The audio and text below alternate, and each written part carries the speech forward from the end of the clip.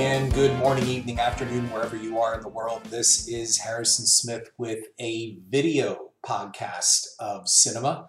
I'm doing this as a backup because I did record an original video podcast that kind of skewed too far into the political realm, and I kind of felt that it just wasn't the right way to go.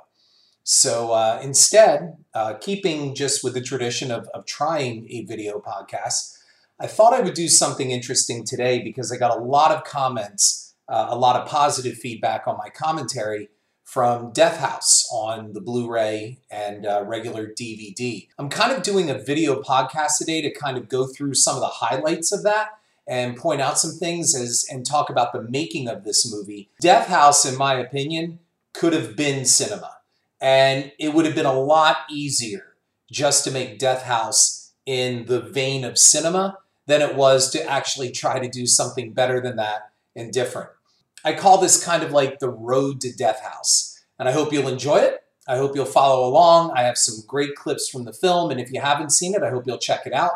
Death House is presently running on Netflix. You can find it on Vudu, Amazon, and a number of places. And what's really cool about this is I get to do a visual plug for Dark Matter TV. That's right. You can download Dark Matter TV. It has great films on there, and I'm going to do even a personal plug there because they have two of my films, The Fields and 6 Degrees of Hell. And they are a fantastic streaming format with a lot of great stuff, monster movies, classics, new stuff, contemporary.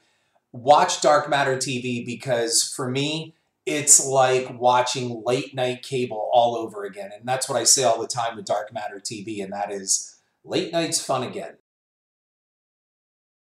Death House has been out a while, and it is currently streaming on Netflix, and I hope it continues to stream on Netflix for a little bit there. However, the road to Death House is an interesting one because we went the road less traveled on Death House. And we could have easily just gone the cinema, CYNEMA route with Death House and just did a quick cash in, get a bunch of cameos together, horror cameos together, and just throw these people in. So a little background first on Death House. You've probably heard a number of interviews where I talk about it. The number one thing always is what was it like to make Death House and work with all these horror stars? Well, I want to do a little disclaimer here. And while I get it for marketing purposes, I was never 100% thrilled and behind the whole thing of the Expendables of horror, that Death House is the Expendables of horror. The Expendables are the Expendables. This is not the Expendables of horror. And it gives off a little bit of a misnomer there because even people who watch the action series, The Expendables, some of them actually thought that these action stars were going to reprise the roles that made them famous as action stars. So that thought kind of carries over into horror, where a lot of people thought, well, Tony Todd is going to be Candyman, and Kane Hodder will be Jason Voorhees, and if they get Robert Englund, he'll be Freddy Krueger, and it goes on. And the answer is no. That's not what we're going to do. That's not how it can happen. First of all, just to get the rights to these characters would probably bankrupt any investor. And even major studios haven't been able to pull that off. Look how long it took them to do Freddy versus Jason. And you can hear all what I think about Freddy versus Jason and all of that on my previous podcast. I believe it is under Friday the 13th Gets Lucky. And there's another one where I talk about Freddy versus Jason as well, too. No, these people were not going to reprise their old roles. Gunnar Hansen was not going to be Leatherface. And so I need to go back a little bit before I get into the actual film to show you how much love and attention and care Death House was made with than just simply slapping together a quick, what I always called an R-rated Scooby-Doo movie. Gunnar Hansen had this idea a long time ago, and according to Gunnar, he and his agent worked out an idea where they could get all the horror stars kind of together. So I need to go back to the beginning of this with Gunnar. As I said, this was Gunnar's idea, and most of all, Gunnar wanted to make this movie as kind of a Valentine to his fans, especially on the convention circuit. He wanted a movie, a horror movie, for the fans, and his agent concurred on that. So I came into the picture when a producer, Rick Finkelstein, from Entertainment Factory approached me after a screening in Los Angeles for my zombie film called Zombie Killers, Elephant's Graveyard, with Billy Zane, Dee Wallace, and Misha Barton, and Felissa Rose. And one thing led to another, where I ended up talking to Gunner's agent, who then asked me to come to lunch with him the next day to kind of pitch this whole thing. So I did. And the idea was, when this Expendables thing was pitched to me, I pretty much said, I'm really not interested in making anything like that, because I think it's a gimmick. And I don't want to do a gimmick movie. And look, I got to eat. I got to keep the lights on and all of that stuff. So I heard him out, and he said, well, listen, Gunner has a script, and he's not happy with that script. And he had that script, his original script, rewritten by some other people. And he was even less happy with that rewrite. I left that meeting with Gunner's original script and also the rewrite script. And I read Gunner's at my hotel room. And on the flight home, I read the rewrite. And the agent was 100% correct. The rewrite was basically torture porn. And both had the premise of a group of college kids are making a documentary, and they go into the bowels of this abandoned asylum where they meet the crazies. They find out the crazies are not in the upper part of the asylum. They're in the bowels of it, in the basement, in these subterranean catacombs. And so basically they kind of meet their fate one by one. It's a little 10 Little Indians kind of thing. And one by one, they get knocked off by these crazies who are still very much there and running this whole subterranean world. And when I read Gunner's, I saw that it was very artistic and very much like The Shining. He tried to go very high concept, and it was very slow moving, and the dialogue was a bit clunky. And I'll get to all that before you think I'm ragging on Gunner, because he shared all of these things, and he knew this, which is why he asked for a rewrite. However, the rewrite was just nothing but blood, gore, violence, and sex, pretty much for 90 minutes. And there's some of you going, well, what's wrong with that? It was just really not a good script. And in fact, Gunner hated it so much that it gave rise to an internet rumor that Gunner abandoned Death House, that he abandoned his own project. No, that's not true. He just rejected the rewrite script that came in. The big thing was, what do you do with this? Do you make it just a kind of cynical, cheap gimmick movie where it's like, oh, look, there's Tony Todd. Oh, look, there's Sid Haig. I finally had to meet with Gunner. And Gunner was just this gentleman, big, quiet, gentle giant, one of the kindest people I ever met. And Gunner went through and admitted. He said, look, my script has issues. I'm really not a writer, and I definitely don't know how to do dialogue. And I feel that while I want this whole concept of good versus evil, the problem that I have is that my dialogue is not reflecting it, and I have just really some major structure problems with the script. So we worked a number of things out, and as I've said in interviews, I had no idea at this time that Gunner was dying. He had pancreatic cancer, and it was moving quickly. I finally came up with an idea to rewrite this thing, staying away from the torture porn script that Gunner hated so much, give the audience something different. Because I said to Gunner at a meeting, I said, you know, Gunner, this whole documentary crew thing or psychological college class going down and discovering this and recording it, we've seen this kind of movie before. And he said, I know. He said, I totally understand. I came up with the idea of almost like a Jurassic Park without the dinosaurs. What if two young agents in the government are taking a tour of this super secret black ops kind of black budget, off the grid, super maximum prison where the world's worst are held. Kind of like, you know, pseudoscience, paranormal kind of prisoners as well too. And while taking the tour, the ride breaks down and the monsters get out. And we keep all of Gunner's quest for the balance between good and evil, and all the things that he wanted. So I ended up rewriting this script, and two young agents, Cody Longo and Courtney Palm, go to this super maximum security prison run by several doctors and, of course, you know, armed to the teeth, guarding all the monsters. The tour breaks down, the monsters get out, and our two hapless agents have to fight their way to the most malevolent evil force in the prison, to get out. You guys didn't plan on anything like this happening? Agent Novak. In 1997, the military built a stealth bomber for $2 billion that couldn't fly in the rain. This facility was a record $3.2 billion and cost $5 million a year to maintain. So, yes, we have a few flaws. We all know what lies at the bottom of this place. We all know they are down there. The way out is not that way. It's down to them with me.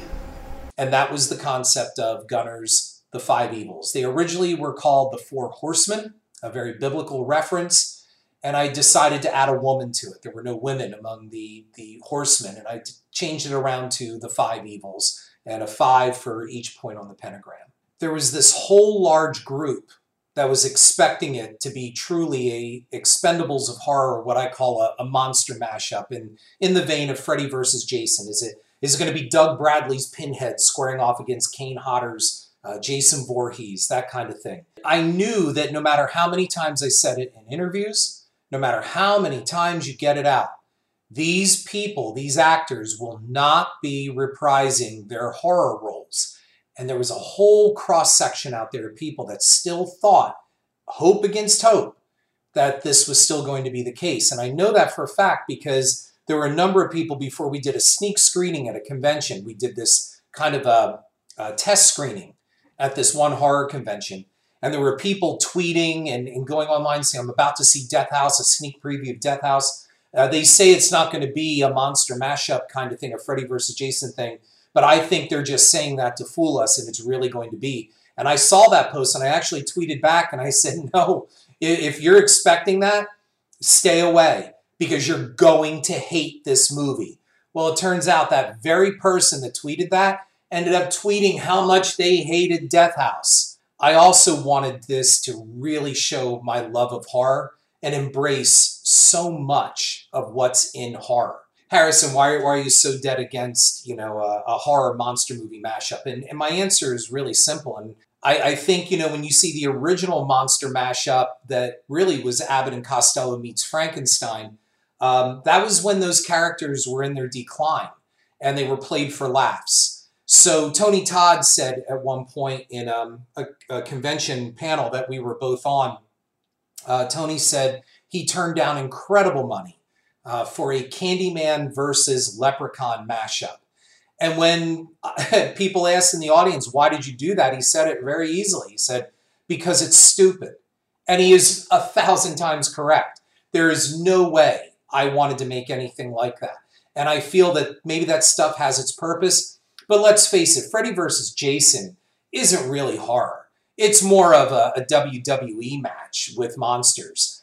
What I did want is also a Valentine to horror because horror has deep roots and movies today are tapping into those roots, and a generation that has no idea of what came before, that never saw the original black and white Frankenstein or Bride of Frankenstein or any of those, Creature from the Black Lagoon, the Universal Monster days, going all the way through to the present day. There's so much that impacts today's horror. Jason Blum and Blumhouse owe so much to horror's history. And it's amazing how many people watch these horror films and never really realize all that goes into them. So Death House was going to be different. And I wanted all these references, Easter eggs, if you will, of horror in this movie. So if you watch the movie on DVD, which I highly recommend, and then watch my commentary or listen to my commentary, you're going to see that somebody wrote on Twitter, you really know your horror. And I feel I do. That's the thing. Like, it's just, I wanted to do something different at the same time. And in horror, that is a dangerous thing. I'll give you an example. Here is my favorite clip of Eli Roth saying exactly what I think about horror with horror fans and expectations. I mean, here's the thing about horror fans. They love to complain. They never support original movies. They bitch about sequels and they'll rush out and see them opening weekend. So of course more sequels get made. And then an original movie gets made and they go on the internet and they tear the director down because they're jealous or whatever. They're like, this person sucks. This movie's going to be terrible. It's like, The horror fans are great, but a lot of the times they don't want to give new people a chance. They say they want new horror, and then they go, well, it wasn't as good as Evil Dead. It's like, well, yeah, it's Evil Dead. Nothing's ever going to be as good as Evil Dead. That's why it's Evil Dead. I also wanted literature in there as well. And, Dante's Inferno becomes very prevalent in this with the 9 levels of Death House, where the 5 evils are on the 9th level. And you're really literally going through hell, and you've got to go through hell to get out. Don't you have something special lined up to kill everybody inside this fucking hellhole in case there's a doomsday scenario? So I'll give you an example. When you watch the opening of Death House, we have it in this giant desert, this very washed out scrubland kind of setting. And I wanted that to evoke Psycho 3. If you look at Psycho 3, and the reason why you're like, why Psycho 3? Why not Psycho? Well, Psycho is also kind of pretty much in the desert. It's off the highway kind of thing. But Psycho 3 opens with Diana Scarwood walking through the desert. And I wanted to evoke that because I remember when I saw Psycho 2, I absolutely loved Psycho 2. And I think Psycho 2 is one of the greatest sequels ever made to a horror film. I saw Psycho 3 in theaters. I remember being a little put off by it. I kind of thought that, wow, this is an entirely different tone than Psycho 2. And I wanted Death House to kind of evoke that. And so you have Tony Todd carrying our actress, Nicole Sinaglia, through the desert. And it evokes Diana Scarwood moving through the desert of Psycho 3. And now a lot of people have asked questions about Tony Todd's character, the farmer. He opens the movie and he closes the movie. And what I can tell you is that he is kind of a part of Death House and not. However, he is a main character for the sequel. And I have already written the script for Death House 2. We're just waiting for the green light. However, Tony Todd's Asa, the farmer, is a centerpiece to the sequel, which is called The Farm. If you notice even what he does in the opening to that girl, people say, well, what's going on with the girl and the whole thing? He has the ability to paralyze.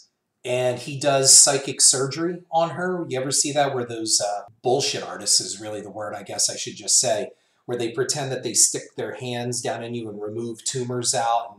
And it's all been proven very fake. But he does this in real life on this girl, and he performs a psychic abortion on her. What he pulls out is fetal tissue in the opening of the film. And he talks about how he used to be a botanist. He was a farmer that grew Venus flytraps. And you have to snip the flower, which is the fetus in this girl. You have to snip that flower so that the original plant keeps its power. There's a lot of subtlety in Death House, and you need to know your horror to understand it, which is why Death House is not cinema. And it could have been. Again, it would have been easier to just make it with cinema behind it and cash out on this thing and throw out a shit film and get it over with. Another reference, I'm a huge John Carpenter fan. And John Carpenter and George Romero and a number of these folks, they played a huge influence on me growing up. And I always remembered reading, I would devour whatever I could on how John Carpenter ran a set. And taking care of people and working with the same people, all of that stuff. So John Carpenter is a huge influence on me. And that's why in the opening of the film, when Kane Hodder is brought into Death House for the intake and he's talking to Courtney Palm, you will hear Adrienne Barbeau's voice. And Adrienne Barbeau is saying, follow the yellow line. And along the lines of, if you don't follow it, you'll be terminated. Well, that's in the opening of Escape from New York when Kurt Russell is brought into Liberty Island. Follow the yellow line. Do not deviate. Follow the yellow line. Do not deviate. You had me wondering right up until you fired the shot, Agent. Follow the yellow line. Do not deviate. Leg healed nicely, don't you think? Follow the yellow line. Do not deviate. There's no woman here to warm your bed, Sieg. Follow the yellow line. Do not deviate. I will fuck you in hell. We got a lot of feedback on Debbie Rochon's Leather Lace. And I did small videos of some of this stuff that I will post in my show notes. But the mask for Debbie Rochon's Leather Lace with the chainsaw is not so much of a major tip of the hat to, of course, Gunner's Texas Chainsaw Massacre's Leatherface. But in addition, that mask was designed to look like Roman Polanski as a connection to Rosemary's Baby and its place in horror. You will see Gunnar make a cameo appearance. It's the last time he ever appears on film, and he is a hologram that is projected on Debbie Rochon's cryotube in Death House. And that is the last that we ever see of Gunnar in the film, but it is his also final on-screen appearance.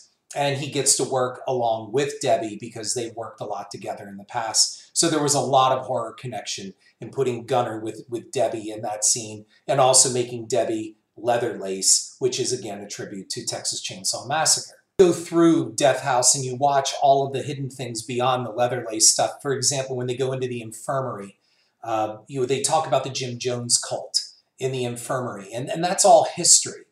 That was proven in the Nazi era. And the Jim Jones cult in Guyana. Which was preempted by Congressman Ryan's inspection. Well, we're not fans of congressional oversight here. I see. The point of Death House was to layer this thing and make it rich. Yeah, there's a lot of setup in the beginning. No, it's not just slasher and gore and all of that. What we wanted was to layer this up with so many references to horror films. I am going to say this, and I keep telling people, watch the movie through the end credits, because we have a mid-end credit sequence that is spectacular. It's the best Easter egg in the whole film. So if you shut the movie off before the end credits, you're going to miss it. And what I can tell you is it's the actual guy who designed it, who was in the movie, and what that prop is, it's the original one. Sid Haig makes an appearance in this film. He is the Icicle Killer, which is a nod toward the Zodiac Killer.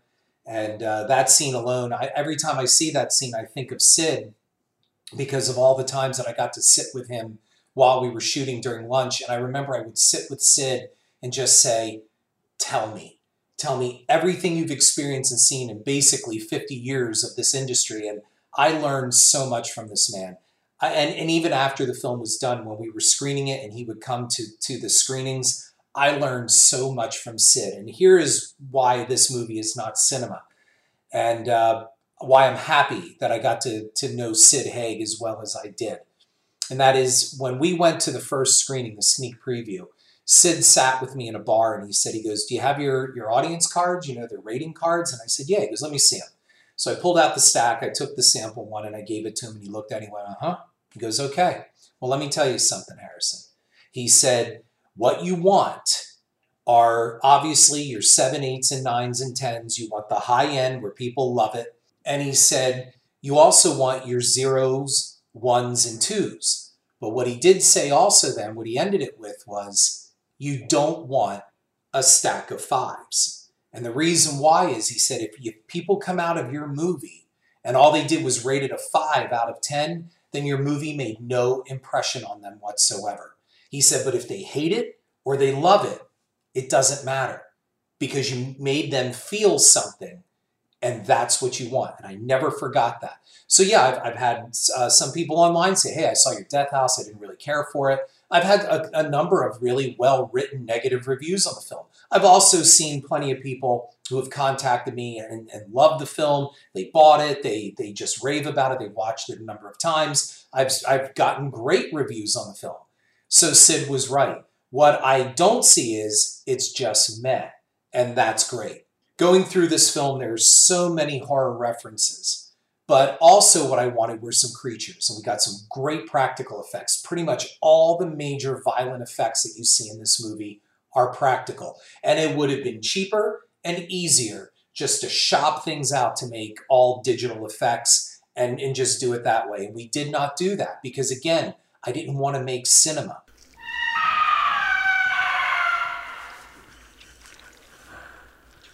One of my favorite scenes in the film is what I call the elevator drop.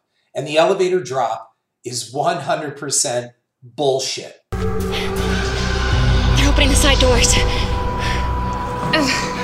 Only way up is down. This is your plan? A free fall drop to the bottom? Drop and shoot. Is that the best you got? Yeah. Get your hand wrapped up?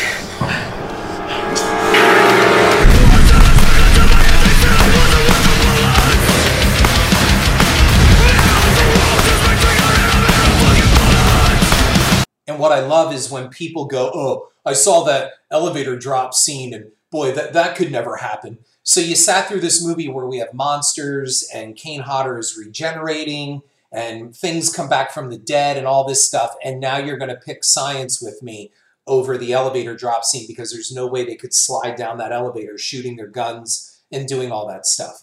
No, there isn't. That's why it's a movie and it's supposed to be a fun horror film. I always said with Death House, I want Death House to be the roller coaster ride through the fun house. I wanted Death House to be that movie that you used to sit around in the 80s watching late night HBO in like 1988, 89, and you see this thing at 2 o'clock in the morning and it's halfway through and you go, shit, I got to finish watching this. But the elevator drop scene, pure 100% bullshit. But we've got a lot of monsters in it. And I love those creatures in that room. And yes, for those of you who noticed, they are inspired by the creepypastas, okay? The Siberian sleep deprivation experiment. I saw those creatures. I wanted them to resemble that and you know, evoke that kind of story. That's a lot of fun. And that's the whole point of Death House. I think Death House is a lot of fun. And as a good horror movie should be, because I don't think they're a lot of fun anymore. There are some fun horror films, but they're very few and far between.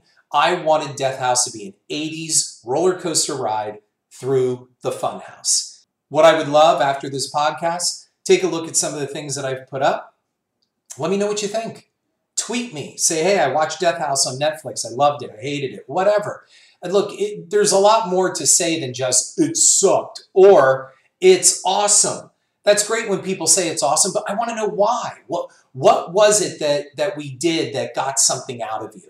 That's the whole point of film. It should evoke something out of you, which is basically what Sid Haig told me. Watch Death House. It's on Netflix. You can find it, I believe, also on Vudu. It's on Amazon.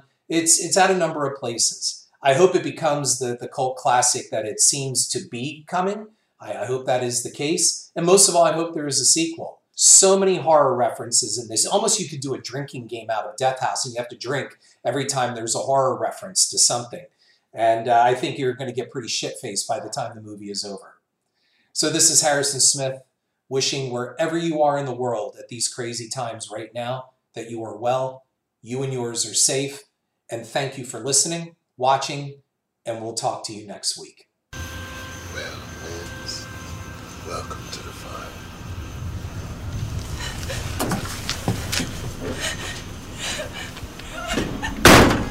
Check out my cinema blog on horrorfuel.net and download Dark Matter TV for your Apple or Android devices.